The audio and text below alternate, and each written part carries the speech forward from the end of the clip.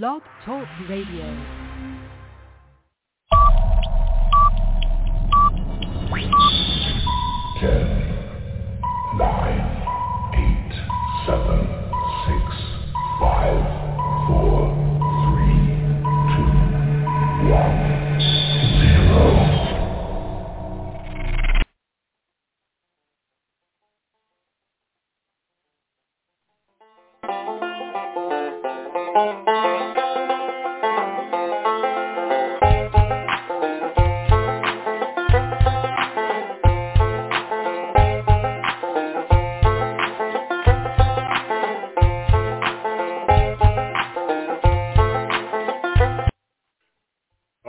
Minions, it's Saturday morning. My name's Tom Marcos, El Presidente, and I will guide you through this crazy world of sports for the next 90 minutes. And we will be getting back to the 2-hour mark, hopefully sooner than later.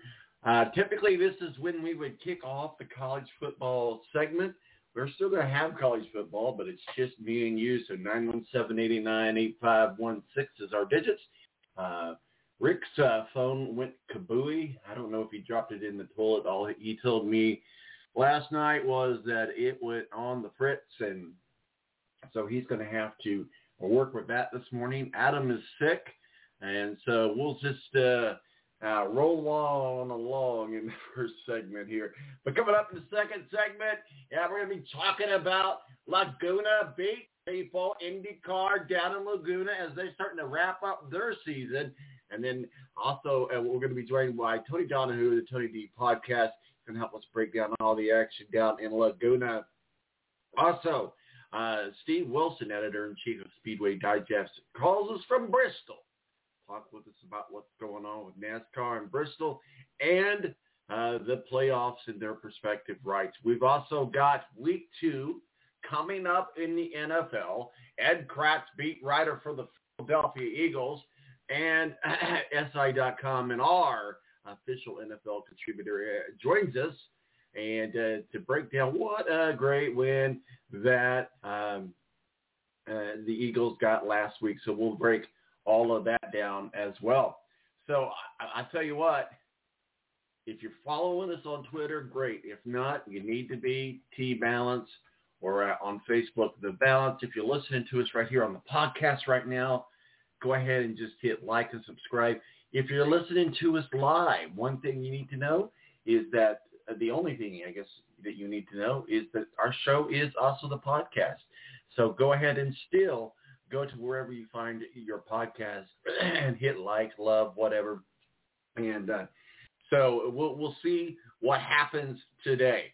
917-889-8516 is my digits. Stick around. It's about to get good.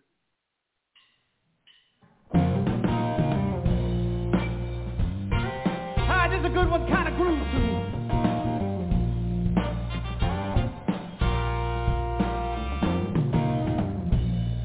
Oh, this poor lonely heart, it is made of God's steel.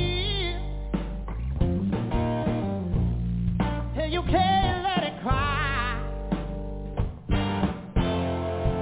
at the far end of the street,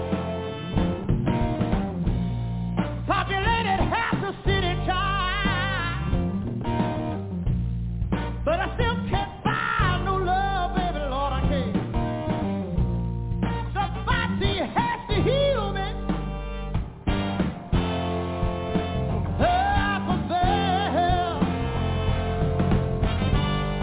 The Air National Guard is a reserve component of the United States Air Force and serves alongside active-duty Air Force members in times of a national crisis. In addition, the Air Guard serves the state and local community in a wide range of capacities. The reason people join the Air Guard is as diverse as our members and includes such reasons as a deep desire to serve their country, money for college, travel, new job skills, and the pride that goes along with belonging to the greatest military organization in the world. I joined because I felt a calling to serve my country, but I didn't want to be far away from my family, so the Indiana Air National Guard was a perfect fit for me. With over 95 different career opportunities to choose from and 100% paid college tuition to any state-funded college, why not give us a call? Call 1-800-841-3103 or visit online at goang.com to find out more. Again, that's 1-800-841-3103. The Air National Guard, guarding America, defending freedom. When you don't go to Geico.com, car insurance can be confusing. Like Swedish techno confusing. Bark, bark, meow, meow. Dance with me, purple cow. Bark, bark, meow, meow. Ooh, you lovely cow. Geico makes it easy. With 24/7 access, all you have to do is go to Geico.com and you could save money on car insurance. It just makes sense. Unlike, Dance with me, purple cow. I like your moves. When you don't go to Geico.com, car insurance can be hard. Like early 90s heavy metal hard. I'm yelling and screaming and I'm loud. Roar. Geico makes it easy. You can review and update your policy or report a claim on Geico.com or the Geico mobile app. Because shouldn't we all have a little less stress in our lives? I'm not even upset about anything.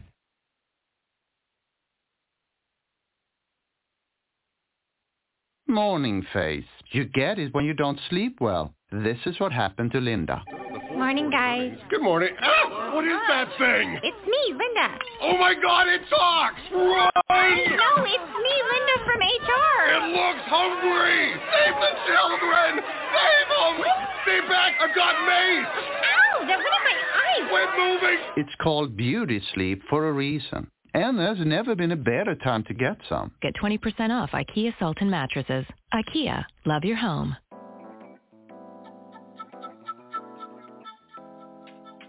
Oh, hi. Hey. Seen on the board, do you guys have Black Rifle coffee here? No, I'm sorry. We only carry good small batch coffee here. Well, it is great small batch coffee. Well, that really can't be unless it's fresh roasted. So, Well, it is fresh roasted. I don't think you know what that means. You know what this is? This is Masa Lekwa Pique, which of course in the Indonesian language, let me finish. In the Indonesian language, it's weasel coffee. You just made that up. No, it's been passed through their digestive tract. That's disgusting. And then it's nature's wet processing. Yeah, but is it good? I mean, it's all right. Are they investor philanthropists? Do they support good causes? Yeah, tons of causes. Veterans causes and first responder causes, but it doesn't matter because they make good coffee. So that's what I'm wanting. Do you have any? You know what? Actually, I'm just going to order it. They make it freshly roasted. Right. Black Rifle Coffee. It's good.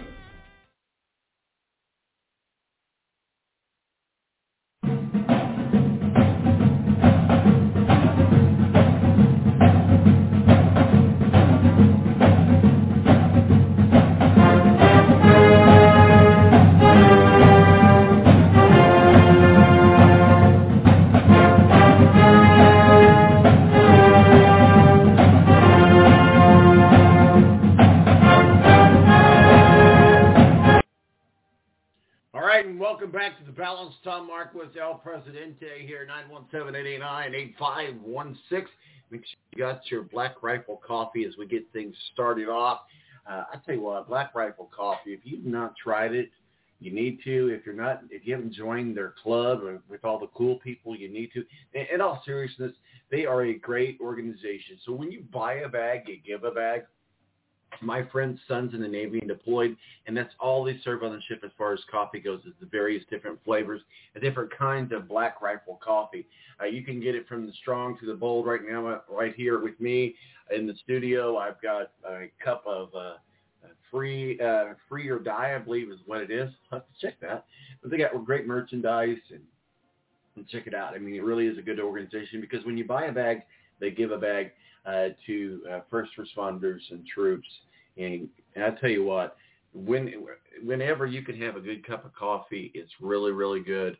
But, you know, these guys are first responders and troops. They deserve a cup of coffee. So do your part. Buy a bag, give a bag. Black Rifle coffee. Well, as I mentioned earlier, it's just me today. So we're just going to have a little flyers.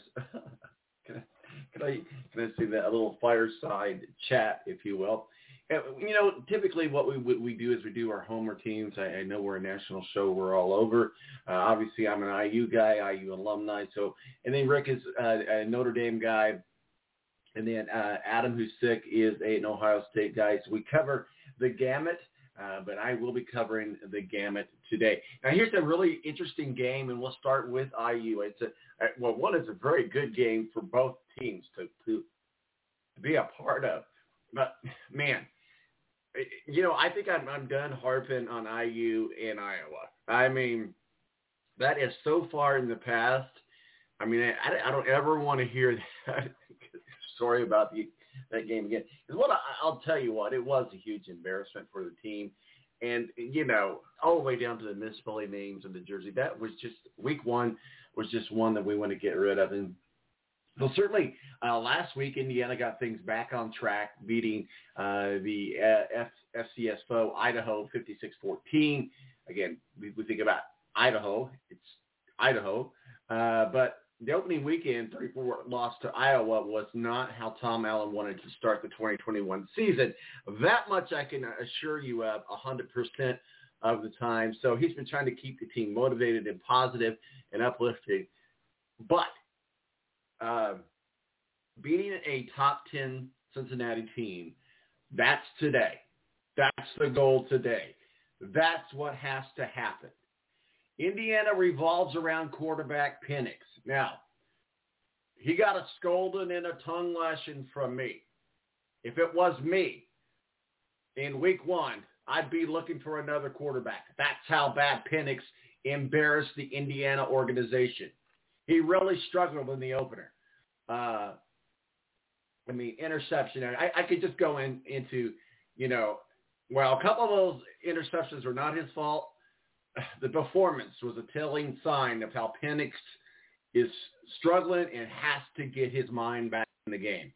So now he has to face another elite team on today with potentially the best cornerback in college football. If Penix is on the top of his game and healthy, as we remember, he had a season-ending tear last November. He is one of the best quarterbacks in the Big Ten. But he has to be on top of his game. So enough of Penix. He's the quarterback. He needs to get his head out of where the sun don't shine and focus on the Bearcats. The Hoosiers defense, again, a lot of work needs to be done there. I keep going back to Iowa. Because we had Idaho last week, and I don't mean to keep making fun of Idaho. So, because hey, we're Indiana.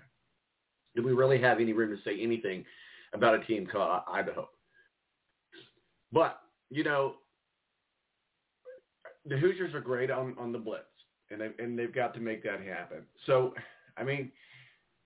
what surprises me, I haven't seen the line in a while yet, but I think they're only a 3-point line there.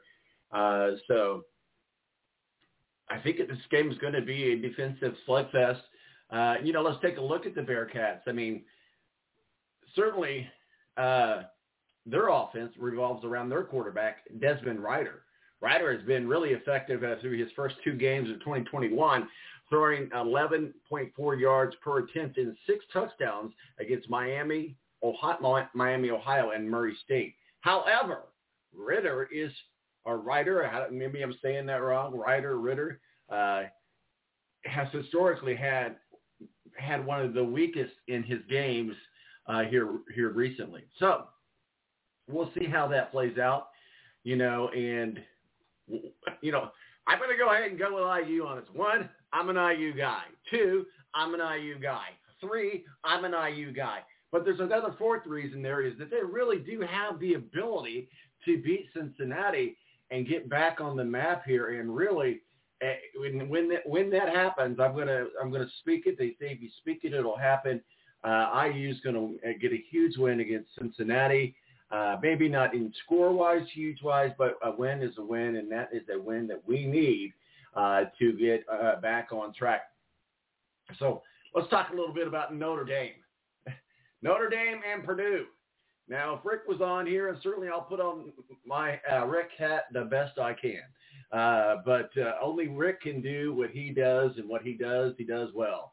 And one of the things he does do is be able to break down Notre Dame and help us get ready for the upcoming game. I tell you what, we look at Notre Dame in the last 2 games, back-to-back nail-biting victories. Yes, I did say victory.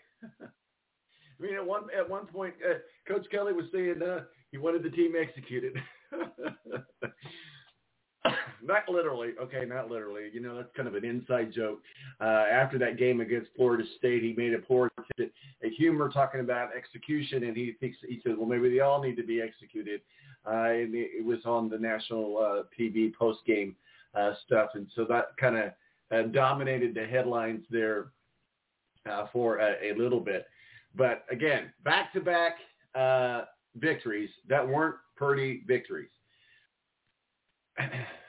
Now, let's face it, Purdue is huge in the Big Ten.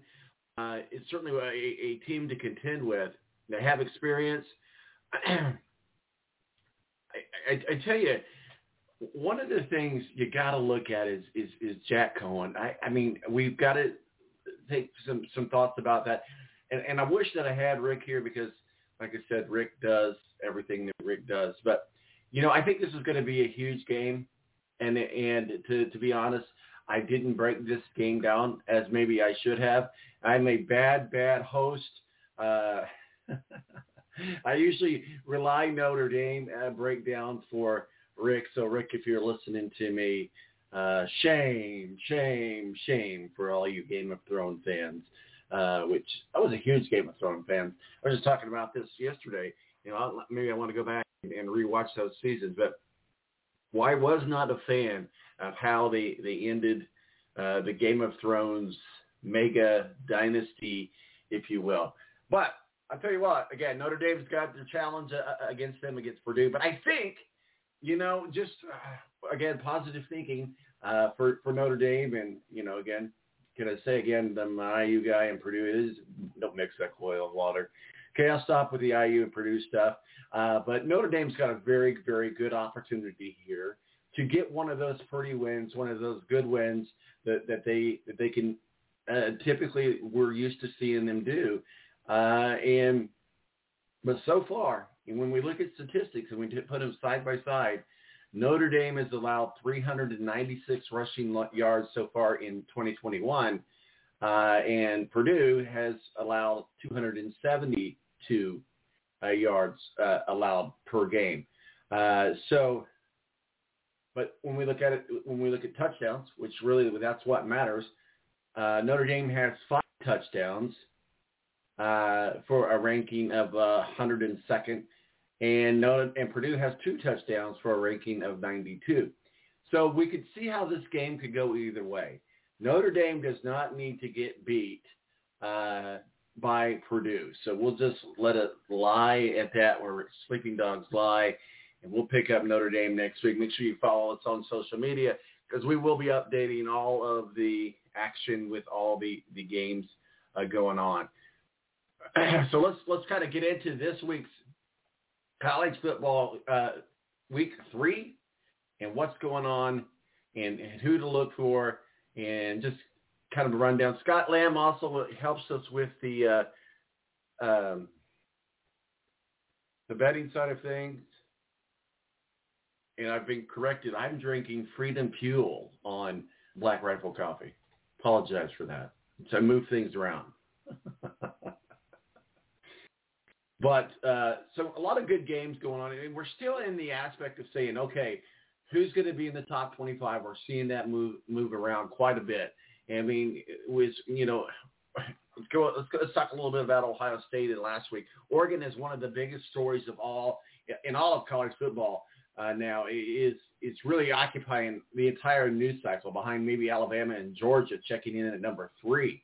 But the 13th spot in the comprehensive rankings, I don't know if you follow these FBS teams or the rankings, but you can find other movers moving around. But in fact, the Ducks slid into the Ohio State occupied spot prior to the loss through the Buckeyes, fell just 5 spots to number 8. That was a huge loss to Ohio State. And I was talking with some other people, and Rick and Adam, and I think you know that I sent you a text. There's a very good real possibility that we saw Ohio State and Notre Dame just choke away their playoff scenarios. So you say, you're crazy, Tom. It's only week 3. It was week 2. We're going into week 3. Well, here's the thing. There's a little group of people, a little good boys club, as I like to call them, called the committee. And we've moved the committee to 6. We've moved the playoffs to 6 teams. So you would think in theory, okay, that's not in an overall scenario when it comes to Ohio State, that's not going to come into play. One of the things they look at is strength of schedule. The thing in the side of Notre Dame is they're undefeated. And when you get beat by Oregon and you're a team that's supposed to be as good as Ohio State, the committee is going to look at that in not such a good light and in not such a good favor.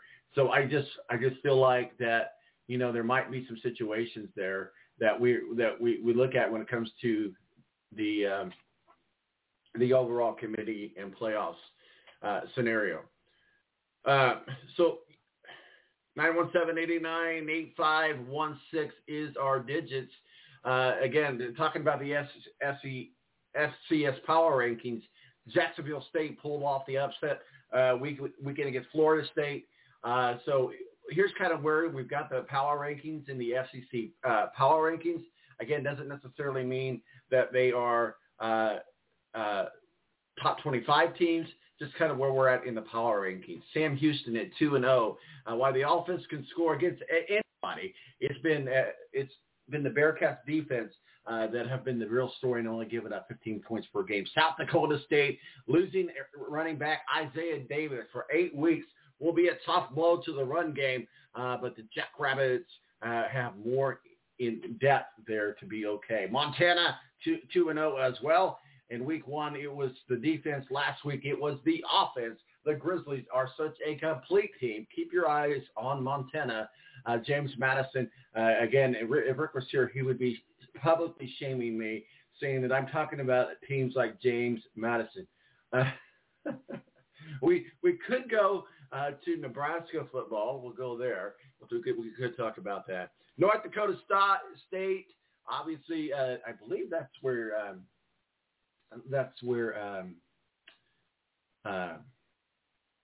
brain fart now. Anyway, it'll come back to me. But that's where he went to college, was North Dakota State.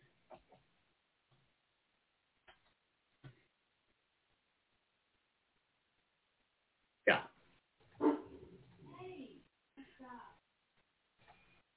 So 917-889-8516 is our digits. So North Dakota State, that's where we left off at. Sorry, I can't walk and chew gum at the same time. Quincy Patterson doesn't have much to throw to, but when he does, he's extremely efficient and effective. So North Dakota State, they're at number 5. Number 6, Montana State. The Bobcats made light work of Drake, not the certified lover boy of the Bulldogs in the Pioneer League. And number 7 in the power rankings is Eastern Washington. And so we'll see how all that plays out. Again, that's just where we're at as far as, power rankings go.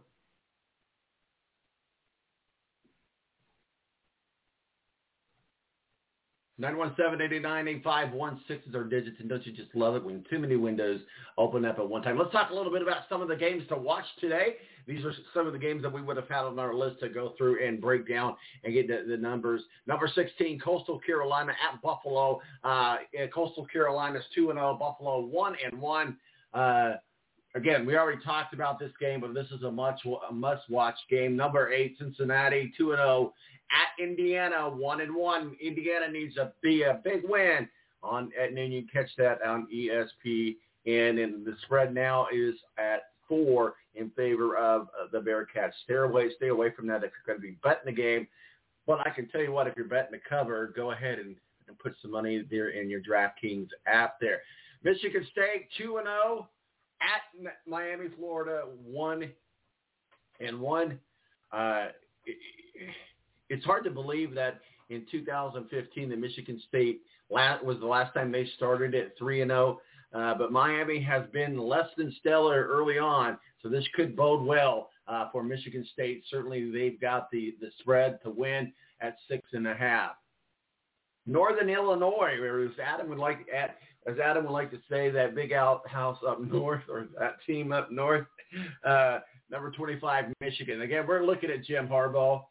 We're on the Jim Harbaugh watch. So I don't think that this is the start Michigan fans had hoped for in 2021. The Wolverines outscored Western Michigan and Washington 78-24. They've yet to commit a turnover and have a pair of potent running backs in Blake Corum and Hassan Hassick. So we'll see what happens. Certainly, a lot of people thinking Northern Illinois is a good pick here on this. Again, all eyes are on Jim Harbaugh. If he can't get things going, he's going to take his khaki pants and go somewhere else. And I don't know, maybe he'll end up at USC. We'll see.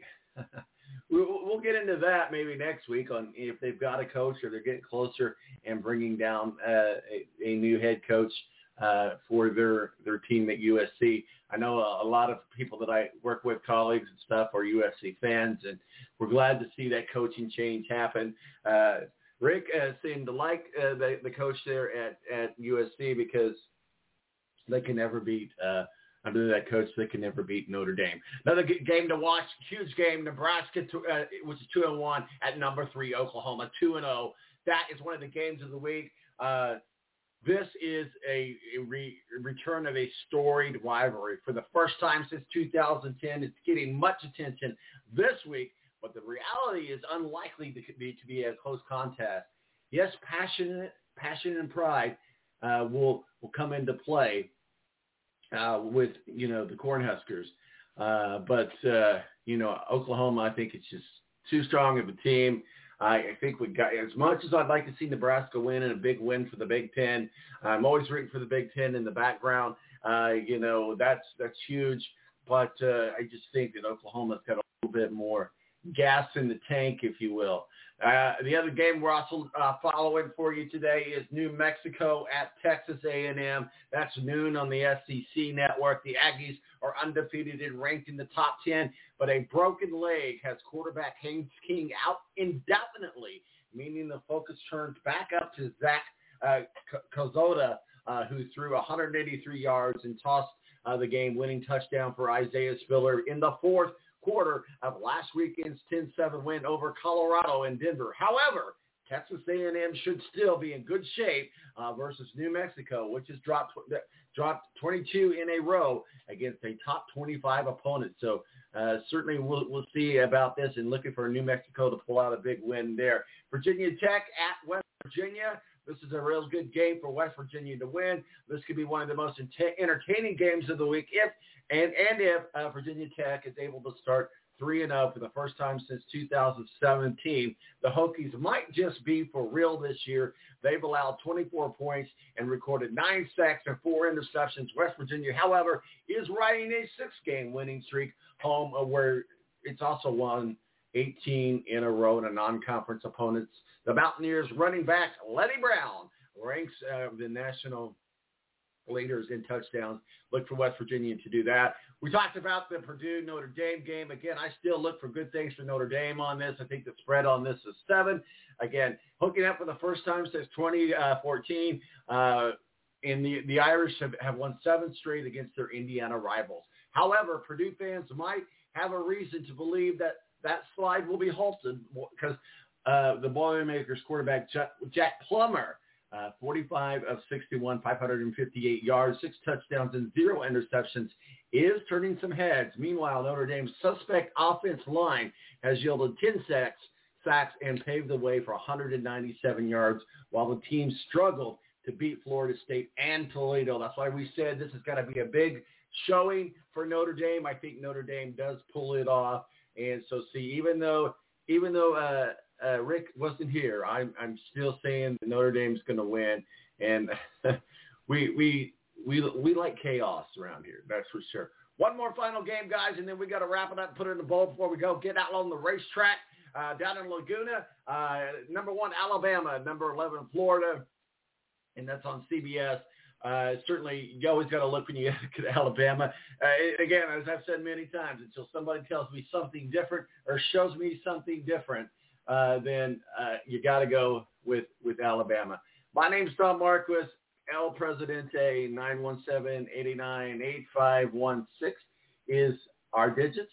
And we'll be right back with Tony Donahue for the Tony D podcast. Also, Steve Wilson, Speedway editor-in-chief of Speedway Digest. Steve is calling us from Bristol, and we're going to get right into the IndyCar talk as the cars are down in the track in Laguna. We'll be right back right here on the Balance Radio Network.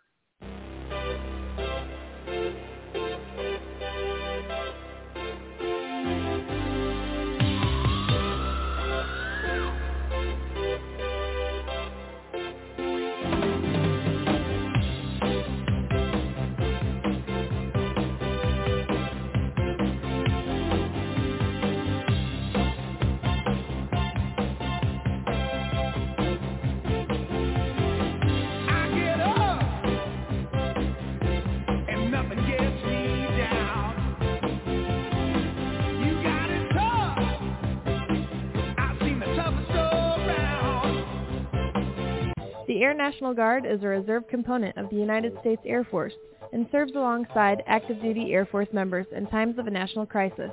In addition, the Air Guard serves the state and local community in a wide range of capacities. The reason people join the Air Guard is as diverse as our members and includes such reasons as a deep desire to serve their country, money for college, travel, new job skills, and the pride that goes along with belonging to the greatest military organization in the world. I joined because I felt a calling to serve my country, but I didn't want to be far away from my family, so the Indiana Air National Guard was a perfect fit for me. With over 95 different career opportunities to choose from and 100% paid college tuition to any state-funded college, why not give us a call? Call 1-800-841-3103 or visit online at goang.com to find out more. Again, that's 1-800-841-3103. The Air National Guard, guarding America, defending freedom. Morning face. You get it when you don't sleep well. This is what happened to Linda. Morning, guys. Good morning. Ah, what is that thing? It's me, Linda. Oh my God, it talks! Run! No, it's me, Linda from HR. It looks hungry! Save the children! Save them! Stay back! I've got mace! Ow, that went in my eyes. Quit moving! It's called beauty sleep for a reason. And there's never been a better time to get some. Get 20% off IKEA Sultan mattresses. IKEA, love your home.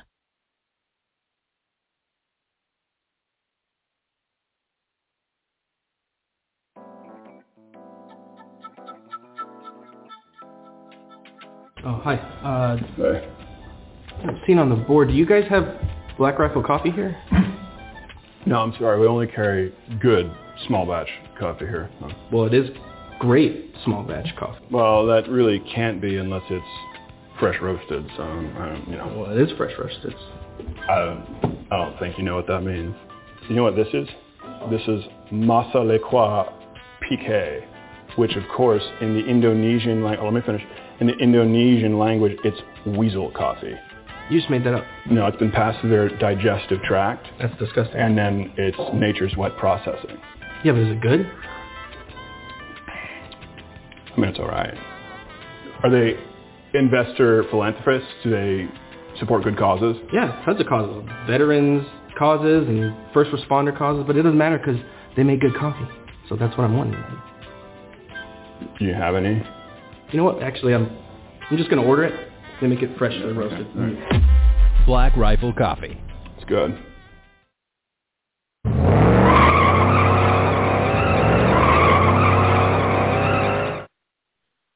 Give me fuel, give me fire, give me that which I desire.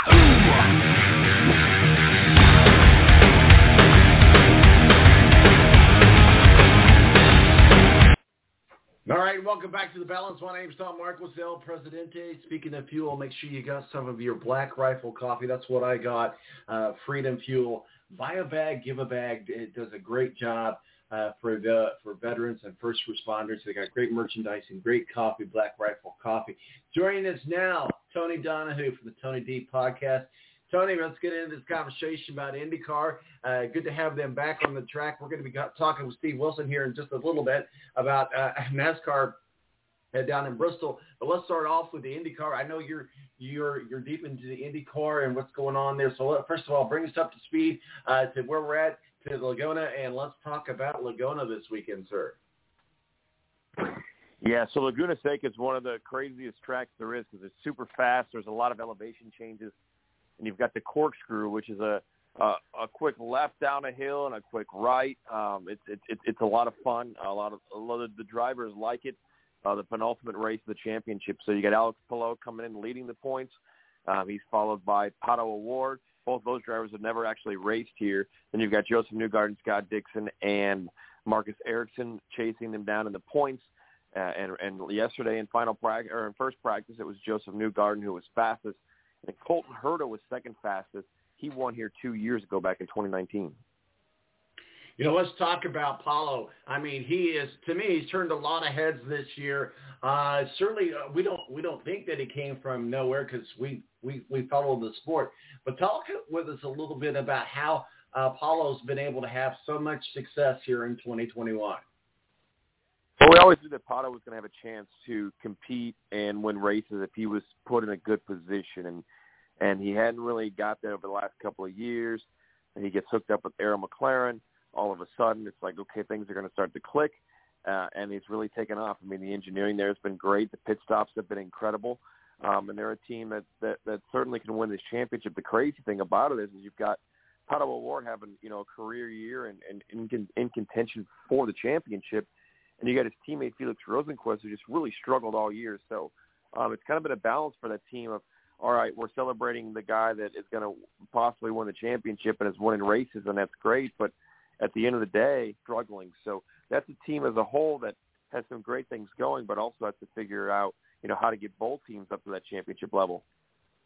Let's talk a little bit about some of the stables going into the race this weekend. Obviously, you always keep an eye on Team Penske, but I think the biggest eye, at least for this race, very, very experienced in this type of track, and is very, very experienced in getting wins in these type of tracks, and that's Joseph Newgarden. He drives the number 2 Hitachi for Team Penske Chevrolet. You can never take your eyes off Joseph Newgarden. What do we think about him this weekend? Yeah, when I wrote about this yesterday and my preview going into Laguna Seca, it was, I think Colton Herta wins the race, but I think Joseph Newgarden is a close second and contends throughout the weekend and is the guy that makes that move to get closer to tracking down Alex Palou at the top of the point standings. And of the 5 guys that are racing for the championship, I thought Newgarden will have the best weekend. So far, so good. Being fastest in practice yesterday. He got qualifying and more coming up today, so we'll see if he can keep that momentum going. But yeah, I think Joseph Newgarden is the guy to beat as far as the 5 contenders for the championship. Yeah, I know you already mentioned Scott Dixon, and certainly Scott Dixon's always a thrill to watch, fan favorite. I certainly love watching him, and he's certainly great to talk with. He's in the number 9 PNC Bank. Is it Grow Up, great Honda of Chip Ganassi. So anyway, Chip Ganassi, very, very impressed with Chip Ganassi across the board on what he's been able to do with his organization this year. Well, yeah, I mean, 3 of his 4 cars have won. You knew that Jimmy Johnson was going to be a learning curve at the age of 45, which he has been. When you got guys like Chip and Dario Franchitti sitting there going, okay, we're going to help these guys out. It'll be interesting to see how the engineering meetings work the next 2 weeks between Alex Palou, who's the Dixon, who's sitting there in third. How much do they give each other? How much do they help each other? And how much do they keep off the board, knowing, hey, let's not give them a little bit extra, with what we found. Let's keep that to ourselves. So it'll be interesting to see how the teammates work out this weekend. And I know we've talked about Colton Herta, but just across the board, we've seen him in race after race after race, and he's not the only second generation team there at Andretti, as we know Andretti's are, and they maintain that name. But certainly Colton Herta is certainly living up to the legacy that was passed down to him. Yeah, I think it's the California boys type weekend. You know, you've got Colton Herta, who's from California, and you've got Alexander Rossi, who's also from California. This is Rossi's home track. He's a guy that is trying to break out of a slump. He ran really well last week in Portland, finishing second. I think those are two guys to beat. Colton Herta is my pick to win it, but I think second will be Joseph Newgarden. I think Rossi will finish on the podium as well. So definitely some Andretti boys, and we'll see if those two drivers that are leaving Ganassi at the end of the year, and James Hinchcliffe and Ryan Hunter-Reay can finish off the season strong. What do we think about Will Power in the number 12 Horizon 5G Team Penske team as well? Will's been up and down. You know, Will's been a guy that has ran well and won the GP in Indianapolis a few weeks ago, but he's also finished outside of the top 13 in 3 of his last 4 road course races. So it's been a very hit-or-miss year. It's kind of been a hit-or-miss last couple of years, and really a hit-or-miss career for him. So we'll see if he can hang in there. I know a guy that you guys like talking to over there on your podcast and follow a lot, and that's Alexander Rossi. Alexander Rossi, I think, has had a great season overall, along with his teammate Ryan Hunter-Reay, who's completing the 12th and final season in the Andretti Autosports number 28 DHL Honda. But Alexander Rossi, and Ryan Hunter-Reay, if you want to throw him on that as well. But what are your thoughts on Alexander Rossi tomorrow and how he's performed this year? Yeah, kind of like I just mentioned. You know, Rossi's a guy who finished second last week, and he's a guy that is a California kid. This is his home track, as I just mentioned. He's going to like it. He's going to be up towards the front, and yeah, as I just mentioned, I think he's going to be on the podium right there. Jack Harvey. In the number 60 Auto Nations Sirius XM Honda, led the season best at Portland, finishing 4th as he did in Petersburg. Harvey would love to end his association with Meyer-Shank Racing with his first series victory. Yeah, I mean, you know, this is the guy that's going to go to Ray Hall, Letterman Lanigan Racing next year and drive that number 30 car. He's been knocking on the door of good runs. The thing with Harvey is he usually qualifies well and then kind of fades. So I think he can finish in the top 5 today, absolutely. A lot of his sponsors are on the West Coast, so that would be huge for that team, knowing that he's leaving. But he's going to have his work cut out for him to be able to get a win. You know, a lot of times we look at Penske and we think that he's done it all, they've done it all, seen it all, been there, done that. But you know, one of the things that we're learning, there's one thing that Team Penske has never done in IndyCar competition, and that's have one of their drivers win the Series Rookie of the Year award. But we look for that to possibly happen and change with Scott McLaughlin. Yeah, I think McLaughlin's I think he's up by about 42 points on Romain Grosjean, who's not ran all the races this year. He's only ran one oval, that was St. Louis. And when you get double points in Indianapolis and you're the only rookie competing for the season-long championship, you're more than likely going to be able to wrap it up. Still a very outside chance that Grosjean wins it. But, yeah, there is also a stronger chance that Scott McLaughlin can wrap it up. If not today, it'll certainly happen next week. It's going to be an exciting race down there in Laguna this weekend. Talk with us a little bit about how teams prepare for a track like this, as you mentioned, multiple elevation changes, multiple things, multiple turns. So the crew team and the crew chief have to be on their toes. How do they prepare their drivers and their teams, if you're the crew chief, insert team here, to be ready for Laguna? Yeah, I mean, you know, you've got to pace yourself. I mean, this is a long race, 90 laps. There is a lot of elevation changes. You're going to, it is a physically demanding track, and it's one of those tracks where you got to make sure that everything lines up. When Colton Herta won 2 years ago, he led 87 of the 90 laps. There was one yellow for 3 laps. So you got to expect to be going green pretty much the entire way. So. Be really interesting to how the strategy plays out if it does go full on green like it did 2 years ago back in 2019. Are you ready to pick a champion for 2021 yet? You know, it's tough because you think that the two guys, Joseph Newgarden and Scott Dixon, who have been there and done that, would make a move and be able to pounce on the two drivers, Pato O'Ward and Alex Palou, that haven't, been to any of these tracks. And then Palou comes out and wins at Portland in his very first ride there. So I think Palou is definitely in the driver's seat. If he can get out of here unscathed this weekend. But one runoff for him or O'Ward, or one runoff for any of these guys will send you to the back, and it's hard to make up those positions at road courses. So you got to be mistake-free throughout the weekend. You don't necessarily have to win if you're Alex Palou, but you really got to keep all four tires on the road, and you're going to have to finish in the top 7 to be able to pull away and keep this championship lead.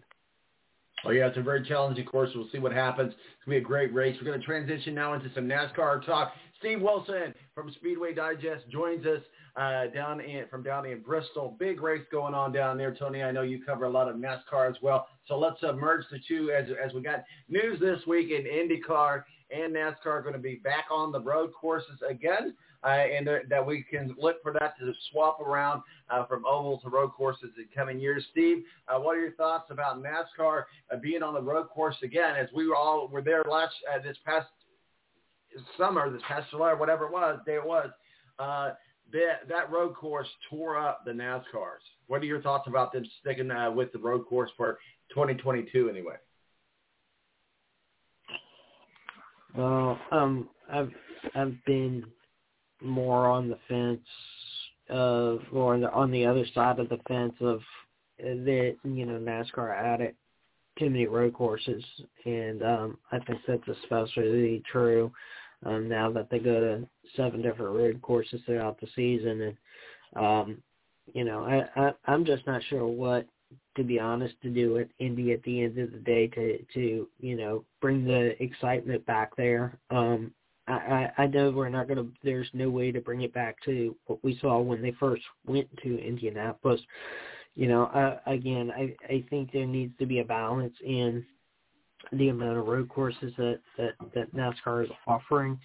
And, I think this gets back kind of into the circle of where they were in the 90s and 2000s, where they left a lot of short tracks and different style tracks and went to 1.5-mile tracks. And 20 years later, they started going away from those 1.5-mile tracks because the fans kind of really just asked them to do so. And, going forward, I don't know what the answer is, but,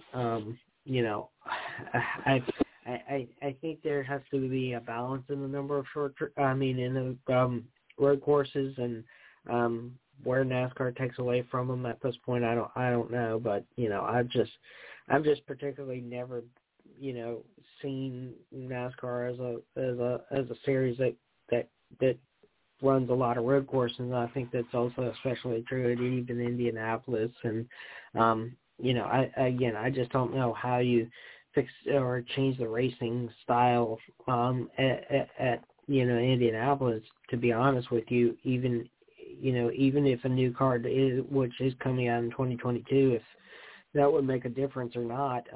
I just think that there's there needs to be a fine balance. Tony, you were there at the track with me as well. We were both there this past. We did see a destruction of NASCARs in that road course. What are your thoughts about them continuing on with the road course? You heard what Steve had to say, and certainly, you follow IndyCar a lot, and you're at the track a lot. You know that track well. Can IMS and Doug Bowles, can the crew out there, as smart as they are, can they do something to not create the chaos and, quite frankly, embarrassment for the track when it comes to the road course with NASCAR I'm talking about? I mean, yeah, it wasn't really the Speedway's fault that they were kind of going over the middle of the curb. I'll say this. Fans bitch and complain about how boring the Brickyard was and how boring those cars were on the oval, and they stopped showing up, and the racing wasn't fun. So they made a change, and now everybody's complaining about that change because, we had a red flag in the curb. It was good racing. NASCAR on road courses is entertainment. NASCAR is the WWE of racing. I like the road course. I think it would be great to have both, the oval for the Cup guys and the road course. I don't know if you could do it on the same weekend, but you could certainly have 2 weekends here in Indianapolis. With that being said, what I've said for a year coming out of the pandemic when NASCAR is they're thinking outside of the box. We get so sick and tired of the boring Kansas races and Pocono and Michigan and Atlanta, and it's the same stuff every week. And all you hear is the people sticking up for NASCAR saying, oh, this package this, and oh, this package that, and package. And it's pretty much the same racing every week. Now they're switching it up, going to more road courses. Hell, they're going to run the Busch Clash inside of the L.A. Coliseum.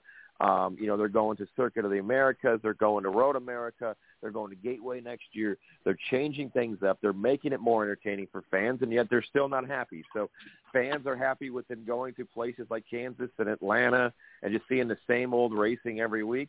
Then so be it.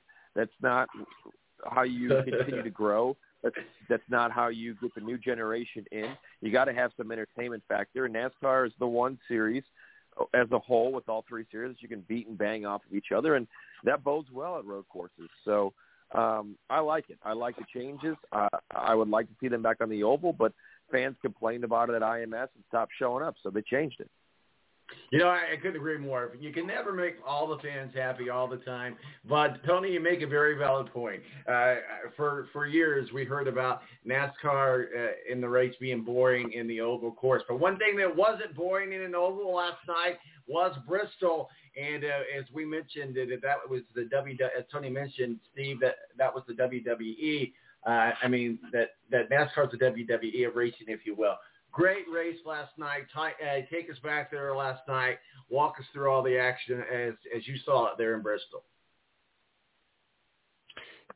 Yeah, it definitely was a crazy race, and that's this short track beating and banging is something that NASCAR fans have asked for a long time, and it gets back and harkens to the days of where a lot of fans started watching racing at, especially in NASCAR when it comes to stock cars. And Bristol has made those changes over the years where they that we didn't see what we considered a traditional race, where a lot of beating and banging and hurt feelings and things like that. And I have to give it to SMI and everybody over there that they've worked on Bristol over the years to get it back to a point to where we really see what we saw last night in an exciting race all the way down to the end. And congratulations to AJ Allmendinger, who had really fought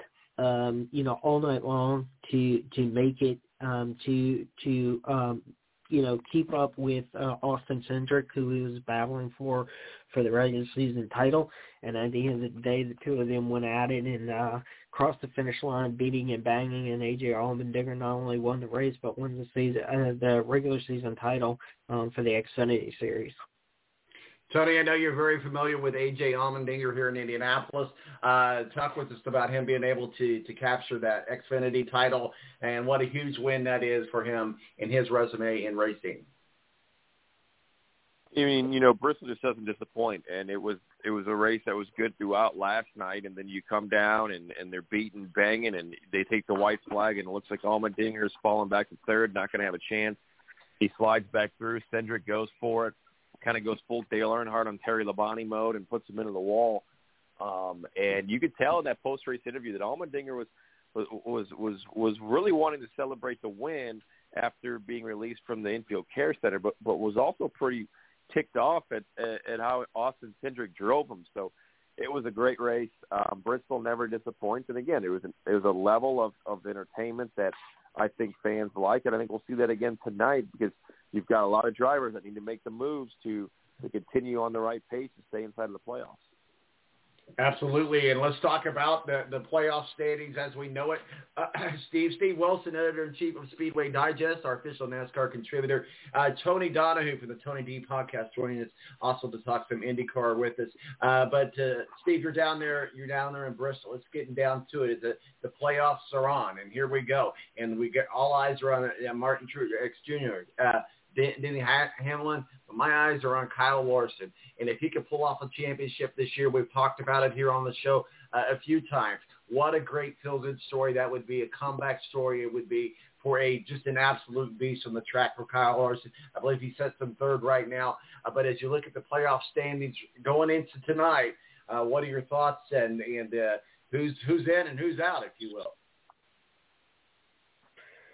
Yeah, at the end of the line, as I'm looking at that, there'll probably be 2 Hendrick drivers that are just going to be out unless they can really pull off something tonight. They're really not that far behind, but there's a lot of great drivers in front of them, and those 2 drivers are Alex Bowman and William Byron. Those 2, going back to Darlington, Byron had an issue there, and then Bowman has not been successful in the first 2 races already as it is. But, you also have Michael McDowell that's underneath the cut line. And, while it's really no kind of surprise, we always kind of knew that with them, as Front Row Motorsports being a little bit more underfunded than other teams out there, that, them coming into these events, with these powerhouse teams, it was going to be hard for them really to go up there and put up the numbers that they would need in the first couple of events, because they just don't traditionally run up at the front of the pack and put up the numbers. So, those are at least, I think, 3 drivers that'll be out at the end of the night tonight. And, Kyle Larson, Denny Hamlin, Martin Truex Jr., all 3 of them have already clinched either by wins or points. So, you've already got them moving on. And, Kyle Larson this year has won five times already. And he's really just brought back a redemption of him and him being in the sport and being back in these cars. And Rick Hendrick made at the end of the day, made not only just a good, sound business decision, but I think he just made a decision that he felt comfortable with, that Kyle Larson had done the things that he needed to do to get back in the cars, and he gave him that shot, and it's definitely worked out very well. And Kyle Larson, all the way this deep into the playoffs, that continues to lead the points championship, even though that Hamlin and Truex have won behind him. They're second and third at this point, and they've won. So, I think at this point it really becomes Kyle Larson's game to lose. And I totally agree with you, and I hope you're totally right on that. Tony, the Kyle Larson story, we've talked about it before, you and I have, but let's just a great story for him to come out with a championship. What are you looking for tonight in the playoff as far as the playoff standings? Who are you looking to move up, to move down? I mean, as you mentioned earlier, Bristol never disappoints. So what are we going to see tonight? Yeah, I mean, sparks will fly. I mean, you've got a lot of guys, as Steve mentioned, trying to break through, and you've got a lot of guys that are right there. As he mentioned, you kind of knew going into the playoffs that, like Michael McDowell wasn't going to contend. Yeah, he got that also Daytona 500 win. That was kind of like their championship. But, Larson is a guy that I think is going to be tough to beat throughout this entire playoff. Bristol's tough, though. Bristol's a crapshoot, as we know. Martin Truex on the pole, as you mentioned. But, you've got some guys that are right there, like Christopher Bell, Kurt Busch, that are going to be in contention tonight that I think run very well. Kurt starts back in 15th, but a guy that I'm going to keep my eye on is right there in row 3 next to Kyle Larson, Christopher Bell. This is one of those short tracks that he's really good at. It might be one of his best opportunities to win inside of the playoffs. So look for these guys. If there's a late race restart and the leaders come to pit road, maybe they stay out. Or if the leaders stay out, maybe they come to pit road with fresh tires and see if they can move their way up. So, it'll be a crapshoot towards the end, that's for sure, in tonight's night race down at Bristol. All right, guys, we got time for one more question. I'm going to ask you both the same question, and it's the same question I asked Tony in the IndyCar segment. Tony, are you ready to pick a champion for NASCAR for 2021? No, just because you still got to go through Talladega, you still got to get through the Roval. I mean, anything could happen. If I had to pick Kyle Larson, just because he's been hot and he's been able to prove that he can run at a lot of different tracks. Denny Hamlin's finally starting to find his legging after winning at Darlington. But, again, he's never won a championship. Neither has Kyle Larson, I get that. But Denny has seemed to just be so close and not been able to get it done. There's been some other off the racetrack kind of controversy that came up. So I just think Larson is so dialed in, it's going to be tough to beat him. Steve, same question to you. Are you ready to pick a NASCAR champion for 2021? No, I'm not ready to do that yet. I think there are too many factors coming up over these next 6 or 7 weeks as we go through the next 2 rounds of cutoffs that are, it's going to make or break some of these drivers. And just like we saw at Darlington, where coming to the first race of the playoffs, and a lot of playoff drivers just had issues right off the bat. And then you had playoff drivers last week and then again at Richmond, where several playoff drivers had issues throughout the race. So there's a lot of racing still left to go, and I think anything can happen in these and really put you out of contention. Talladega is definitely one of those that could do that, but there's also Martinsville, the very last cutoff race before they go into Phoenix too, where another short track beating and banging, and it's tough to get around that place. So if you get stuck or marred a lap or down, or get a penalty on pit road, and you're 1 or 2 points out from position, that really can dampen your day. So I think there's just too much racing at this point to try and make a pick. Helping us with racing today has been Steve Wilson and Tony Donahue. Tony Donahue for the Tony D podcast. Awesome podcast. Check it out. We'll make sure that it is up on our Twitter as well. But, Tony, what are you guys working on this week for the pod? Yeah, we've got a preview up right now. We're just kind of breaking down what could happen to Laguna Seca, where your best bets are, and who's going to end up walking out of here with a better chance of the championship. All right, Tony, where can people find your work and masterpieces, sir? Yep, the Tony D podcast, Tony Donahue podcast can be found wherever you get your podcast, and TonyDindy.com. All right, buddy, we appreciate you joining us. Have a great weekend. You too. Take care. Tony Donahue of the Tony D podcast joins us to help us break down some IndyCar. Steve Wilson, editor-in-chief of Speedway Digest, our official NASCAR contributor. What's going on with you? I know you're down there in Bristol. Where can people find your work and masterpieces, sir? Well, we will have a breakdown later tonight of who's in, who's out, and you can follow us at Speedway Digest on Twitter, Facebook.com/Speedway Digest, and SpeedwayDigest.com. And we'll make sure we get as much stuff as you get up on our social media as well. You have a good weekend there, sir. Enjoy your time down there in Bristol. Thanks. Take care. Steve Wilson joined us, and we are wrapping things up here, and we're getting ready to go into our final quarter. Ed Kracz, beat writer for the Philadelphia Eagles and SI.com, joins us next to break down Week 2 of the NFL.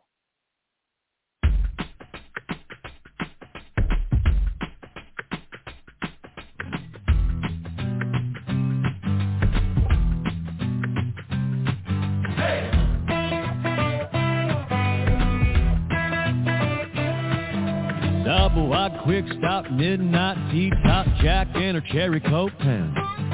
Mama and Daddy put their roots right here, 'cause this is where the car broke down. Yellow dog school bus, kicking up red bus, picking us up by a barbed wire fence. MTV on the RCA, no AC in the vents. We were Jesus, save me, blue jean baby, born in the USA. Trailer park, truck stop, faded little map dots, New York to LA. We were teenage dreaming, front seat leaning, baby come give me a kiss. Put me on the cover of the Rolling Stone, uptown, down home, American kid. Rolling up in little pink houses, making out on living room couches, blowing that smoke on Saturday night. A little messed up, but we're all alright. Hey!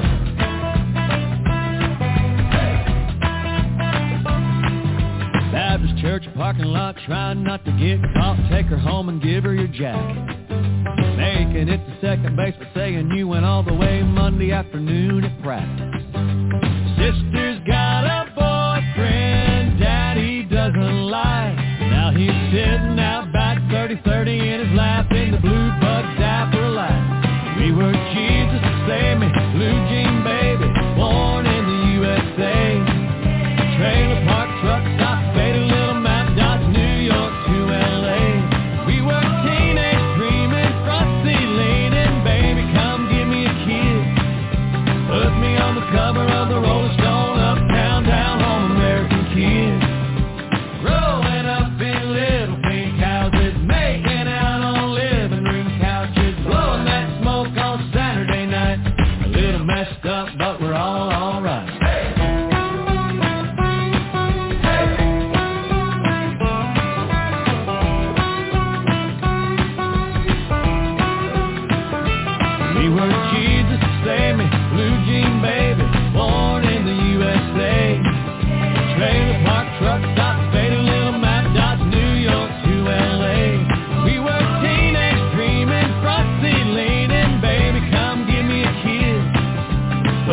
on the cover of the Rolling Stone. Uptown, down home, American kids.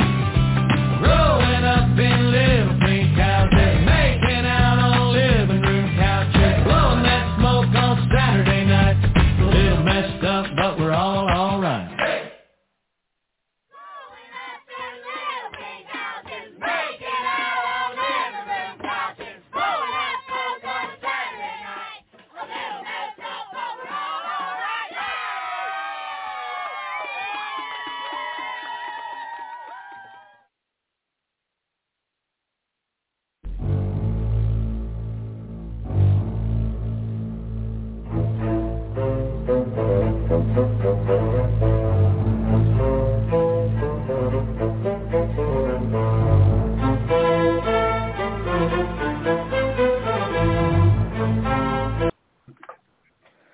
All right, and welcome back to the balance. Ed, can you hear us? I can. Can you hear me? Oh, yeah. We're rolling all along, and then all of a sudden, you know how the power just sometimes just decides it wants to flick just enough to knock everything off and reboot? That's exactly what happened here. Now, the why, I have no idea why. My body does that sometimes, too. You know, I'm getting older. Sometimes it just stops working, and then I gotta reboot, you know? Yeah, sometimes that's all you can do. Well, Ed Kracz, beat writer for the Philadelphia Eagles and SI.com, and our official NFL contributor, joining us as we break down coming into week 2. So, again, only week 1, and the good thing is we all get to say we got 16 games ahead of us, right? But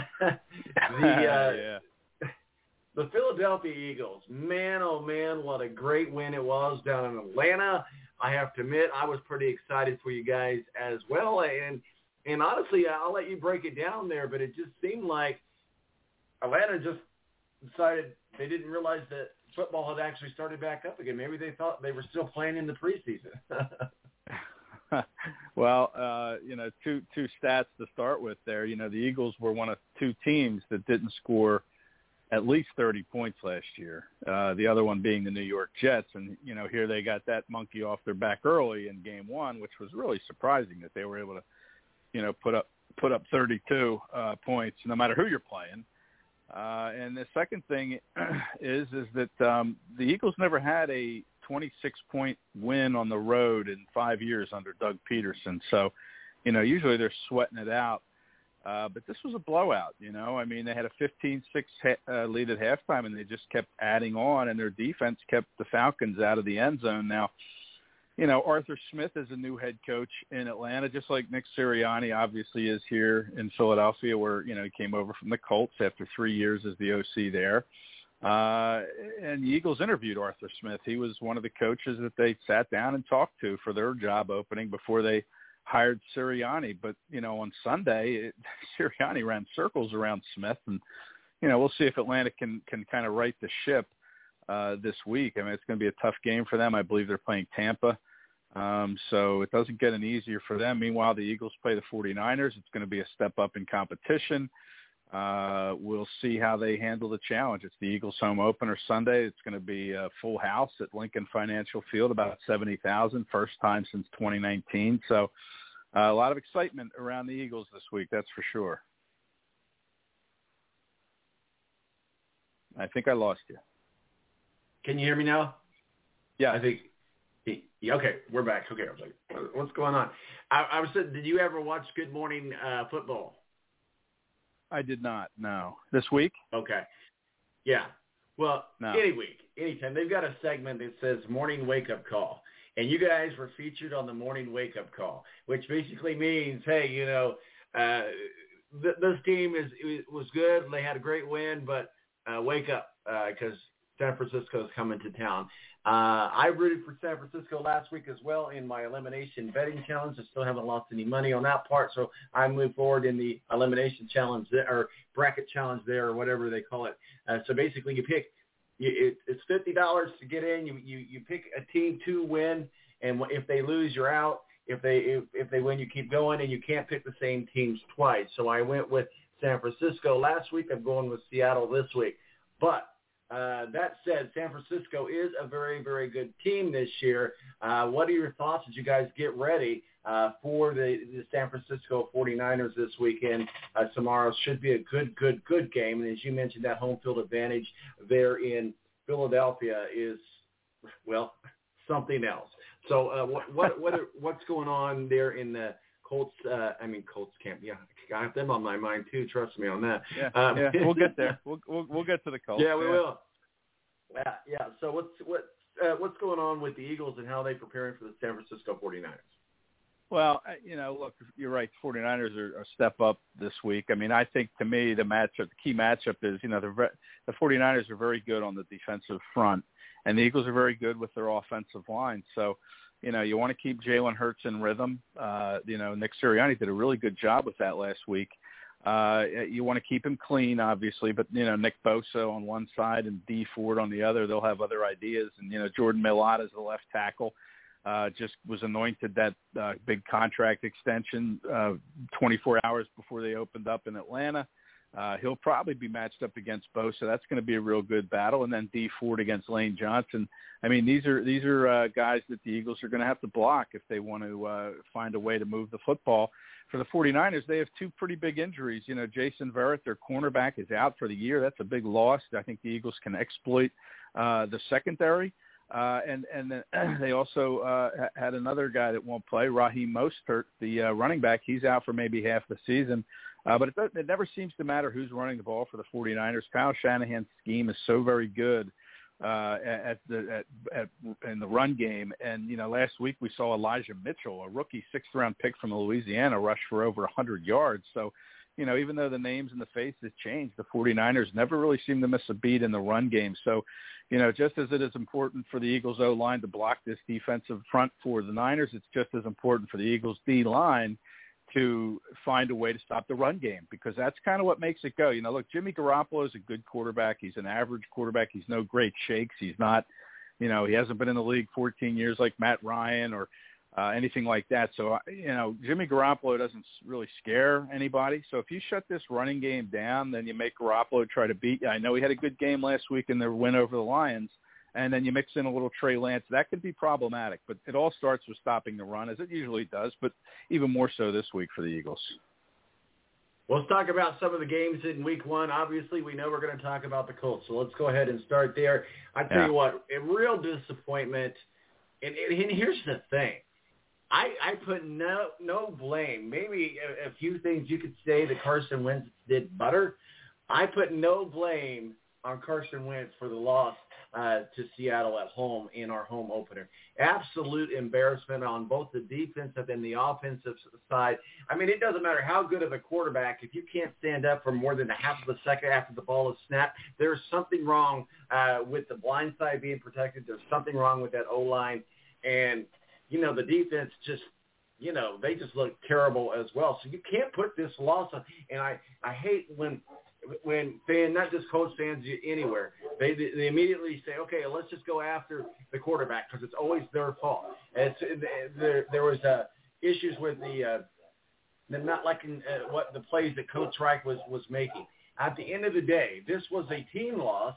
It wasn't a Carson loss, and it wasn't a Frank Reich loss. It was a Colts loss overall. Yes, Carson Wentz is part of the team. He's the quarterback of the team. That's why he gets paid the big bucks to carry that heavy weight. But, I mean, I don't know if you've had a chance to go back and look at that game or look at the highlights of that game. But, Carson just couldn't stay on his feet. And we know how prone he is to injury. If that continues, we're going to be in another situation without Carson Wentz being our quarterback. Go ahead. I went off on a tangent there. I'll get off my soapbox. Well, hey, in Philadelphia, Eagles fans are rooting for Carson Wentz to stay healthy because they get the number one pick of the Colts next year if he plays, 70 or 75% of the snaps over there. So, yeah, everybody here is rooting for Carson to stay healthy. But you're right. If he keeps having the run for his life and, again, fumbles were a problem. I think he had another fumble in that game. That was a huge issue in Philadelphia, his ball security. not real good in that regard. But yeah, you can't pin this on Carson for sure. I mean, I thought he had a pretty productive game, or a pretty efficient game. I think a big part was the defense. I mean, you know, you give up a 69 or 70-yard touchdown pass at the end of the first half to go down 21-10. Bad. That's bad. You give up 140 yards rushing on the ground. Very bad. I mean, you have to do a better job of stopping the run. Russell Wilson only had to throw the ball 23 times. I mean, that's pretty low amount in the NFL today. And yet they were still able to put up, you know, whatever into the 20s point-wise. So just two bad things. Not stopping the rush, the big play. You can't give up a big play really at any point in the game. But if you're going to do it, you don't want to do it with a minute something left in the first half to you know, give all the momentum to the Seahawks. So those are bad. That's a bad trend. And then you mentioned the line. I mean, who's playing left tackle over there? I mean, the Colts did not address that position effectively, I don't think, in the offseason. They had a chance to grab somebody, and they went with, I think, Kwity Paye in the first round, who I think is questionable this week. It's going to be a tough game again with the Rams. And here, this is your second straight home game for the Colts. And, yeah, you got to win your home games. And here you are 0-1 already. You're 0-1 at home. You have an opponent in the Rams who, you know, just obliterated the Bears on Sunday Night Football. And they're not going to be an easy out. And then, you know, I was looking ahead at their schedule, Tom, and it doesn't get any easier for them. You know, you have the Ravens in there. It does not get any easier at all. You have the 49ers. You have, I think, the Dolphins. I mean, you got a tough stretch here, and you don't want to be sitting there at, you know, 2-5 after, you know, coming up on almost the midway point of the season. But you got to figure out a way to stop the run. You have to figure out a way to protect up front with the offensive line. And if they can't do that, you could be looking at a really bad start here. Absolutely. And, you know, we've got to figure out a way to stop Matthew Stafford and his entire offensive line. Matthew Stafford is a very, very good quarterback, capable quarterback. Again, somebody who's making the big bucks. You expect him to come in and perform. So how does the Colts prepare for the Rams, or how do the Rams prepare for the Colts, for that matter? Yeah, well, listen, I mean, the Rams have a lot of weapons. You know, you mentioned Matt Stafford. He's going to be the kind of the conductor of the band there with, you know, Robert Woods and Cooper Kupp, and, you know, they've got some dangerous guys in the run game. And, gosh, you know, I didn't pick the Rams to go to the Super Bowl. My two Super Bowl picks were the Bills and the Packers. And, boy, they both did not show up on week one. But, again, long season. But, you know, I really was tempted to go with the Rams to make the Super Bowl. I like a lot of their weapons, and I like their defense. You know, they've got the cornerback whose name is Jalen Ramsey, one of the best in the game, and Aaron Donald up front. They have good linebacker play. I mean, they're close to a complete team, in my opinion. This is going to be a tough challenge for Frank and his staff to figure out a way to slow them down. And I think the best way always is to find your running game. And you got to get Jonathan Taylor on track. You got to be able to run the football. Certainly would take some of the pressure off of Carson Wentz. He threw the ball 38 times last week. He's not a 40 times per game passer in Philadelphia. Whenever he's thrown the ball over 40 times, he hasn't had a lot of success. Whether that's his fault or what's around him, you know, the numbers don't bear out that he wins when he throws over 40 times. Now it's a new team. Maybe that trend will reverse. But as of now, you got to figure out a way to get that running game going and commit to it. And I know it's not a real popular way to play football these days. People like, you know, the instant offense and, you know, passing down the field and lots of points. But I think the best way to keep the Rams offense off the field is to control the clock, run the football, figure out a way to get Jonathan Taylor and Nyheim Hines involved more in the run game, even the short passing game, really an extension of the run, you know, the quick throws, in-rhythm throws out of the backfield. They have to find a way to do that more effectively than they did last week.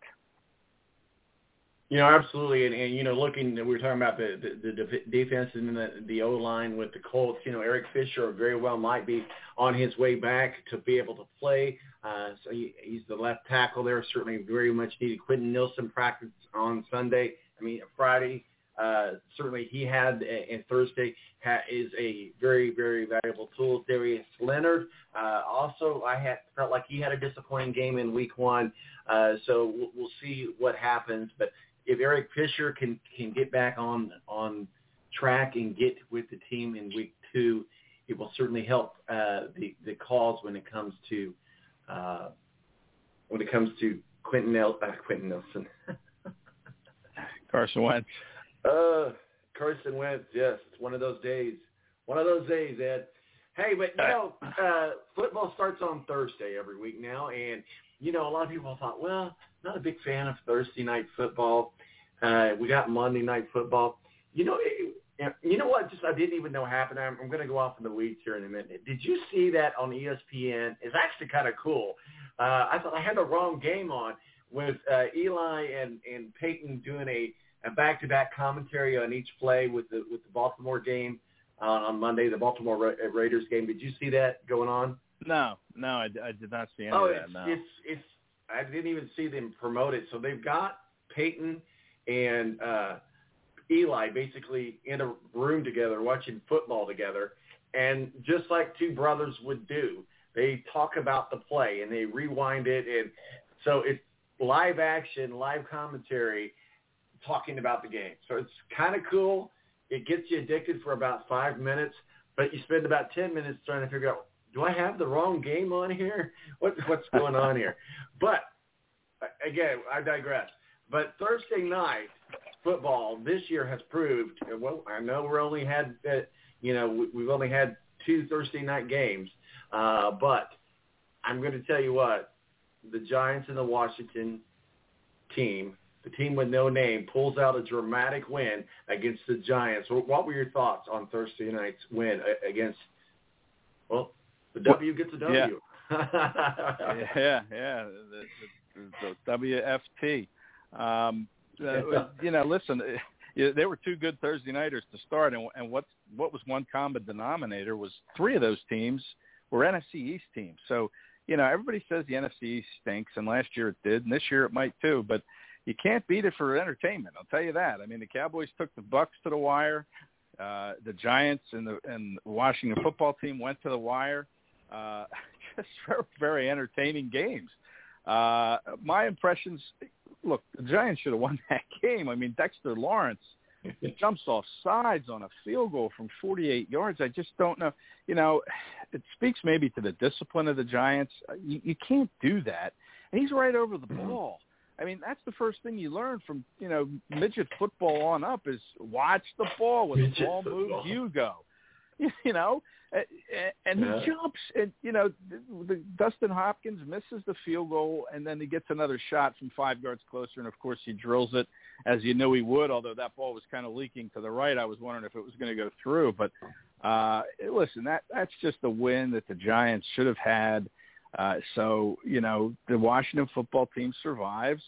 They're the defending NFC East champs. No team has won the NFC East 2 years in a row since the Eagles did it in 2003 and 4. That's a long time trend there. So had they gone 0-2, they would have been in, I think, a world of hurt. But, to hear the Giants at 0-2, and I know it's a long year and you're still trying to find your identity, but that's one that could really hurt them as the season goes on when you're, looking at the wild card stuff, you're looking at the division races. I mean, that's a win they should have had, no doubt. I mean, that great interception from James Bradbury in 2 minutes left or whatever it was, a little before over 2 minutes. Bradbury, the Giants corner, picks off Tyler Heineke, who just threw a great touchdown pass to Ricky Seals-Jones or whatever that guy's name is in the corner of the end zone, and then he throws a terrible pick. And the Giants could only really get a field goal. They probably should have tried to be a little more aggressive there because then Washington gets the ball back and they just go, all they need is a field goal to win, and you don't have to go very far to get one of those these days with the way these kickers can boot it. So it was a very entertaining game. That's the bottom line is I was really, neither of those teams might be real good, but can't beat the entertainment value. Hey, man, you got to have entertainment. So when we talk about entertainment, Monday night's game and the Ravens and the Raiders, I thought the Raiders played better than I thought they were, but I didn't think that the Ravens played as good as they thought that they were. And then we look at the Raiders are now playing the Steelers. Let's go back last week to the Steelers in the Bills game. I thought the Bills were a much better team than what showed up on Sunday.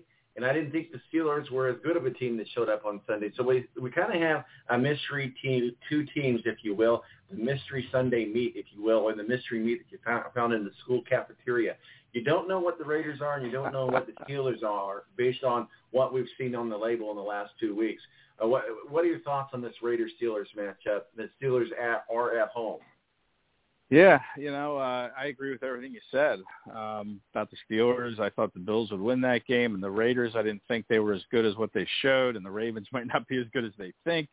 But, yeah, I mean, it's a good game, no question. You can never underestimate the Steelers. I'll tell you what. They're just, they're one of those organizations, and with Mike Tomlin that, just when you think they're down and maybe, heading, on a decline, they play like they did against the Bills. And, they're home. Again, I think they played at home last week against Buffalo, if I'm not mistaken. So another team that comes out of the gate with 2 home games, and, they took care of business last week. So to me, they're kind of playing with house money here. They can probably split at home, but you want to win your home game. So that was a big win for the Raiders, a big emotional win. They thought they had the victory there in overtime with the touchdown, and they call them down at the 1, and then they give the ball up. They can't score from there after a motion penalty pushes them back.